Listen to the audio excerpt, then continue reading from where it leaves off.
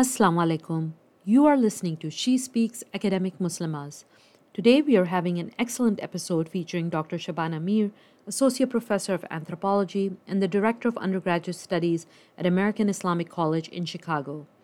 We talk about the value of an Islamic liberal arts education and of an all women's environment education before moving on to her book, Muslim American Women on Campus Undergraduate Social Life and Identity. Dr. Shabana explains the sorts of scrutiny that Muslim American women face on American campuses. Lastly, we touch upon the impact of COVID on religious spaces and her latest project on Muslim women community organizers.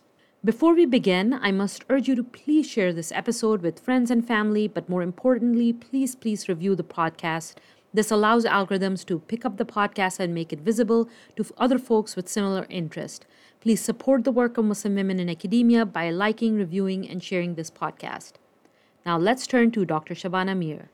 Assalamu alaikum, Shabana. Thank you so much for doing the podcast. Walaikum salam. Thank you for having me, Sabah. I really appreciate this. I wanted to just start off by asking you, how did you end up in anthropology? What was your journey into academia like? You know, it's actually quite a long journey. I started out with English literature, and I thought that would be the rest of my life. And then at that time, I was in Pakistan, and I realized that I really wanted to see some kind of policy change in Pakistani education. And so I worked my way into the discipline of education and education policy studies. But in education policy studies, I was lucky enough to find a department at Indiana University that specialized in educational anthropology. And then I realized that it was the anthropological analysis that was most hospitable to the sort of analysis that I wanted to do. So I moved closer to anthropology and away from the more numbers-oriented education policy studies. And now I feel like I'm fully at home in anthropology. Oh, wow. That is a beautiful journey, especially because this idea that, when our children choose careers, we think they're going to end up in one place, but then Yes. down the line, it's completely different. Yes, and this is a really nice thing of our contemporary world that we do have some mobility in terms of careers, but also in terms of academic disciplines. I mean, to some degree, it is a privilege to be able to move around in academia from discipline to discipline. Not everybody is able to do it. And not everybody can move with all the, the sort of furniture that you need in terms of academic privilege, jobs, etc. So those can be some difficulties. Yeah. I know that you also teach at American Islamic College in Chicago, and you also teach a course on gender and Islam. Can you tell me a little bit about your school, American Islamic College? I mean, most people would be surprised to know that this exists in Chicago. And also tell me about that course in particular. I'd love to. American Islamic College is a place where I ended up in 2015, and I had never thought of myself as teaching at a Muslim institution. In fact, I had no idea that American Islamic College existed and that it was not a seminary, but that it was a liberal arts college in the Muslim tradition. And so it brings the best of both worlds, right? So it's in Western academia, and it's very much an American college, but at the same time, it brings the liberal arts tradition and is a hospitable home for Islamic studies. So we have a BA in Islamic studies and an MA in Islamic studies, and we also have a chaplaincy program. My role at American Islamic College is as associate professor of anthropology. And in that role, I teach the general education courses. I'm also director of undergraduate studies, and I teach many of the Islamic studies courses like the one you just mentioned, which has been very popular even outside of American Islamic College. So we always welcome people who want to take non-degree courses. I've had a number of students who've come to take especially that course, Gender and Islam. It's really been fascinating to me to see that it's quite rare to have a course on Islam and gender that does the kinds of things that we do. So because we are a Muslim college, we can speak to a critical analysis of gender within Islam and the sort of the history of gender in Islam, as well as the ethnographic study of women and sexual minorities, etc. And doing this sort of thing that we can do in a Muslim context means that we can go further. Right. So if you're Right. in a sort of a majority non-Muslim class and you're attempting to teach this course, you spend a lot of your time talking about how Muslims are human beings, right? And we don't have to do that, right? So we start with an embrace of the tradition, and then also looking at the tradition in terms of the human component of it. So we can address the human component, knowing that the Quran is divine revelation, but the interpretive work is human. And so that's Right. not something we don't have to spend a lot of time doing that. And so it's really wonderful, the sorts of things, the sort of critical analysis that we can do in this course in a very safe way, right? And safety means that you can make more progress intellectually. You don't have to fear what happens next. What are the non-Muslims in class going to think? If I address, for example, hijab, or if I address domestic violence, 434, what are the non-Muslims going to think? They're going to say, "Oh no, Right.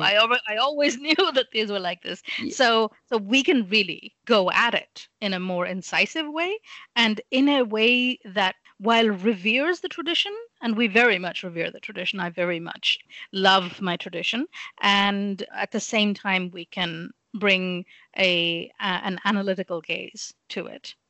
This completely resonates with me. Thank you so much for saying everything you just said Mm. because I know exactly what you're talking about. So I would encourage people and maybe myself as well, because it Yes. sounds like such a welcoming space to be in where you can have that sort of conversation. So, folks, Yes. look out for Islam and Gender course at American Islamic College, Yeah, fall 2021.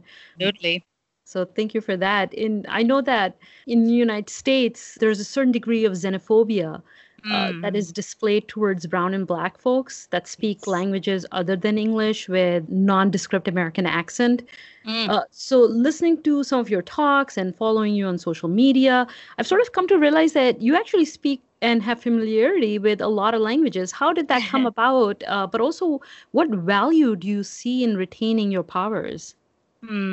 This is a good question. I've always loved languages. In fact, I was talking about my academic journey, and that academic journey could have gone anywhere. I was really interested in Urdu literature. I loved Persian. I took courses in Persian when I was in Lahore.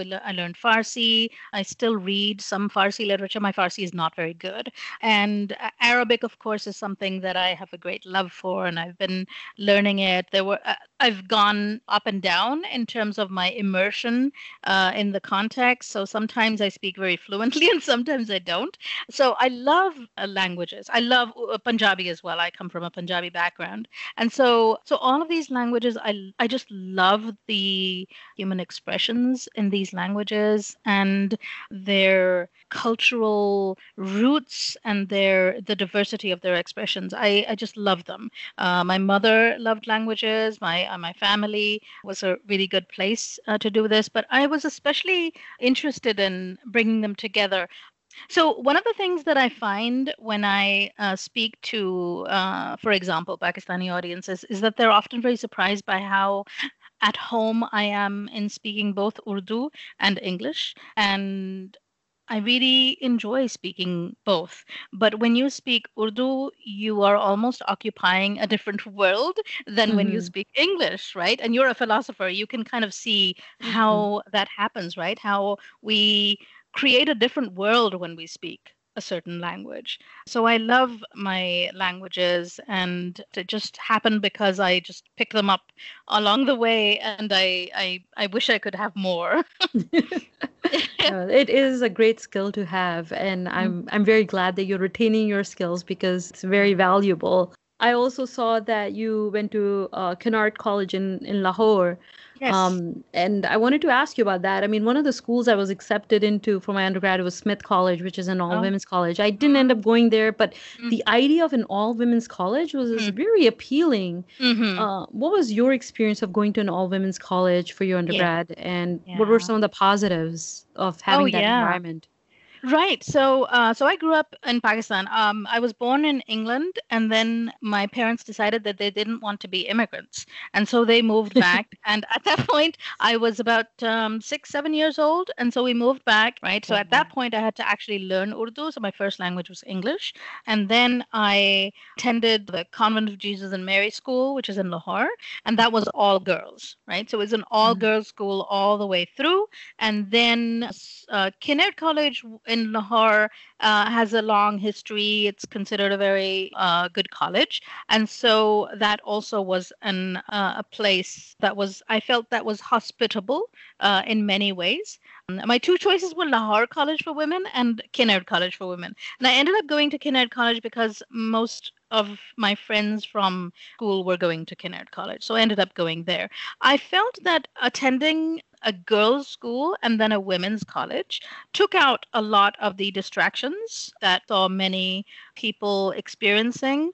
So, for example, I'm raising a girl here in the United States. She attends, public school, and there are some issues with, for example, encountering toxic masculinity even at a very young age, right? So Right. but I'm not dogmatically in favor of girls' education. I do see a lot of value in it, but I also see value in, at appropriate ages, having mixed gender education in order for people to adapt to a society where we do live together, right? And we Right. learn to respect each other. But I do see the value of girls' education and women's education in patriarchal cultures, which is most cultures. Right. Right. So, So we all always say, people always say, oh, if you have mixed gender education, then boys will learn to be polite. It's like, my girls are not like your jungle gym for you to learn to be polite. We, I'm not raising them to educate you. So that's part of my questions that I raise about mixed yeah, education. definitely. Yeah. I mean, could you give me an example of the sort of toxic masculinity you're talking about that you don't get exposure to in an all women's environment?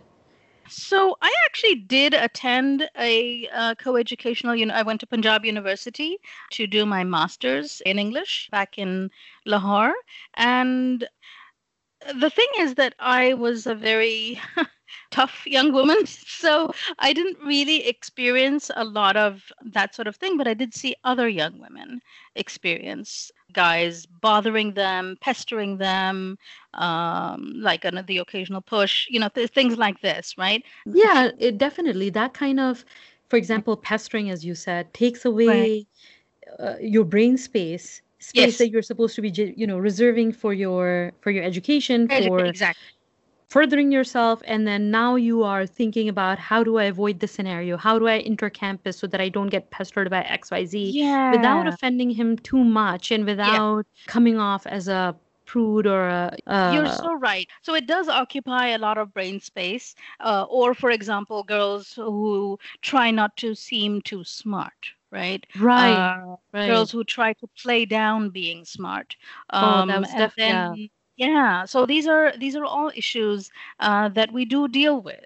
Right? You can't right. just say throw them into the mix and it'll work itself out, because that's a lot of damage that you're doing.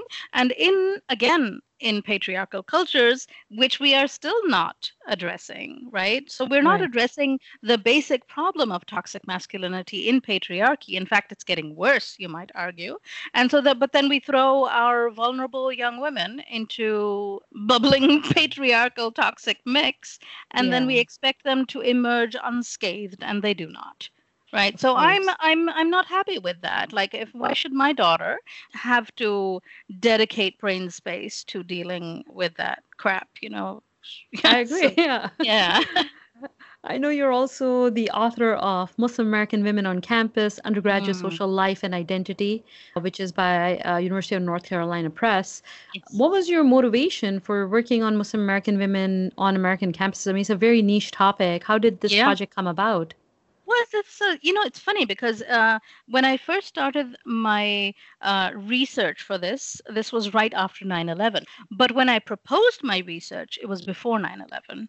So Ah, I was actually thinking about a few different research projects. I was interested in Muslim educational nonprofits. I was interested in Muslim kids in grade schools. But the nonprofits issue demanded funding, and I didn't have funding. And then the topic of studying Muslim kids at school required a certain level of a higher level of IRB review. And so I decided to study women. And actually, this was in conversation with my husband. I was like, well, you know what about this? And he said, you know what? I'm sick and tired of hearing non Muslims talk about Muslim women. Why don't you do it? So, a Muslim woman who's got a track record of dealing with issues of Muslim women, they should be the one to speak to these issues, not some non-Muslim woman or journalist who wants to be sensationalistic about it. So actually, I remember him really pushing me and saying, you should be the one to do this. And at that point, I was also interested in sort of progressive Muslim causes and kind of critiques and so on. So I said, you know what, that's a really good idea. I should do this. And somebody's got to do it, right? And you're right in that it was very niche and it was not done. Right. So at right. that time, there was nothing on Muslim American women like this. There was no ethnographic data on Muslim Americans, period.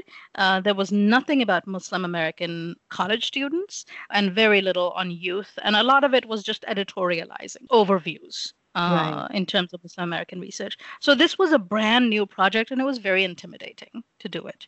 And then add to that the stress of 9/11. So 9/11 became this ever present thing in our lives. And so then you wanted to go out and do research and say to people, so what is it like being Muslim right now? They're like, leave me alone.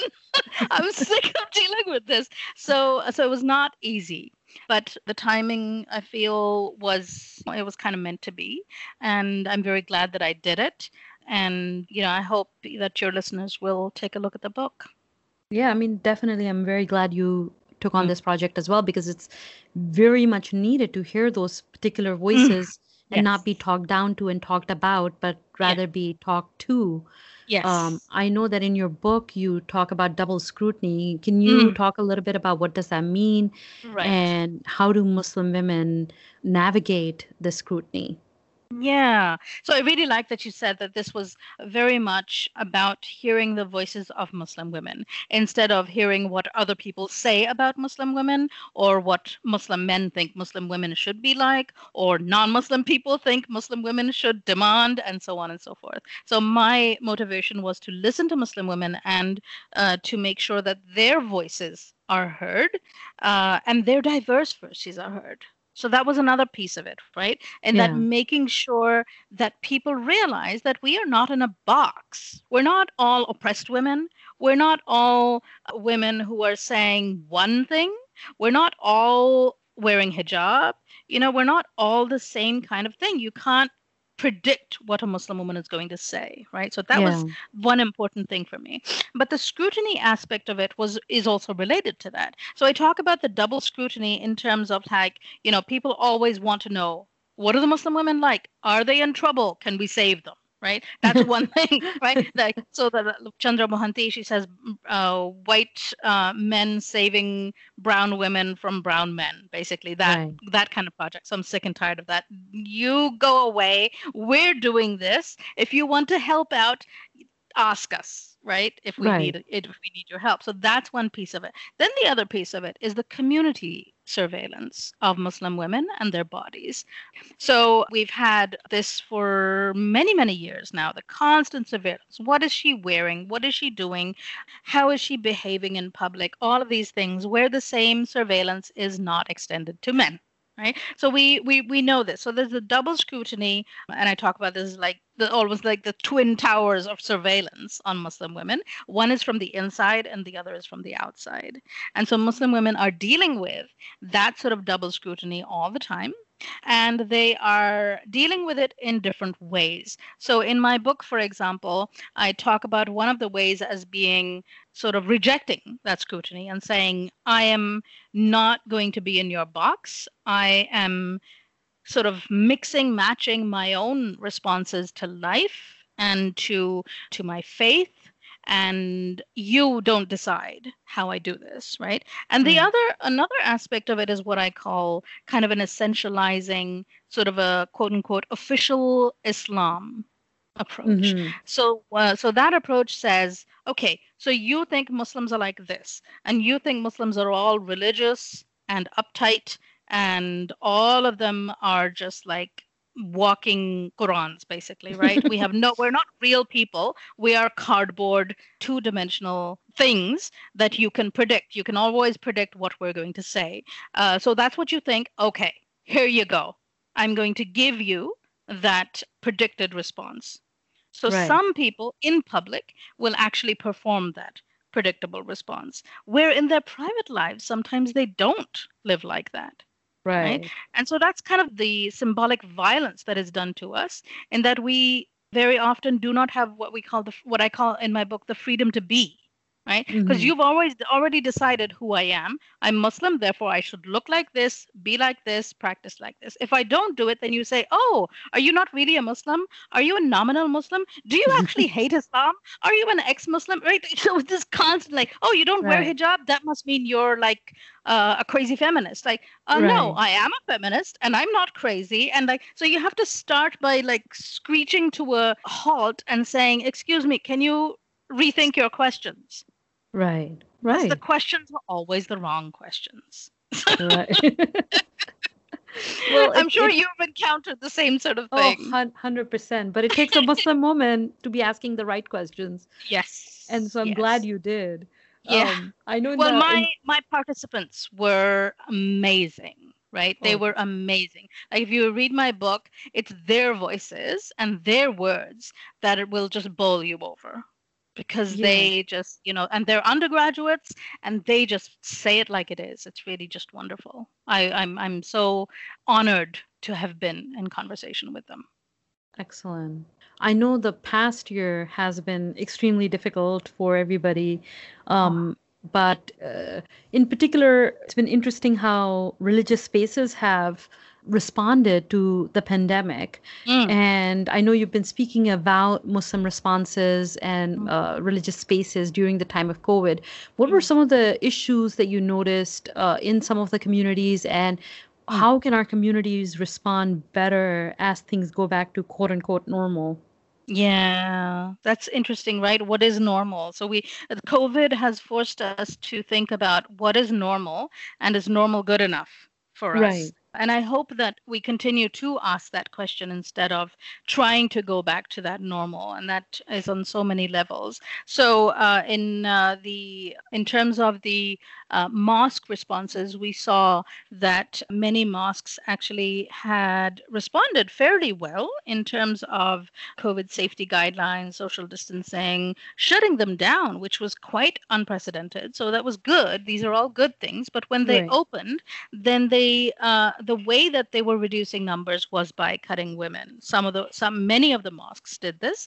That they said, well, since we must cut numbers and we must have social distancing, sorry, no women. Right? That's not okay, because it really replicates the same sort of approach that we see on a day-to-day basis in the normal Muslim community. So people Right. will often create mosque spaces so that they automatically exclude women. So the architectural design will exclude women. They'll make little basements or they'll make Mm, little rooms. And once there's overflow for Jummah or for Eid, then the men will occupy those spaces, and then there's just no, and then you're sent back, right?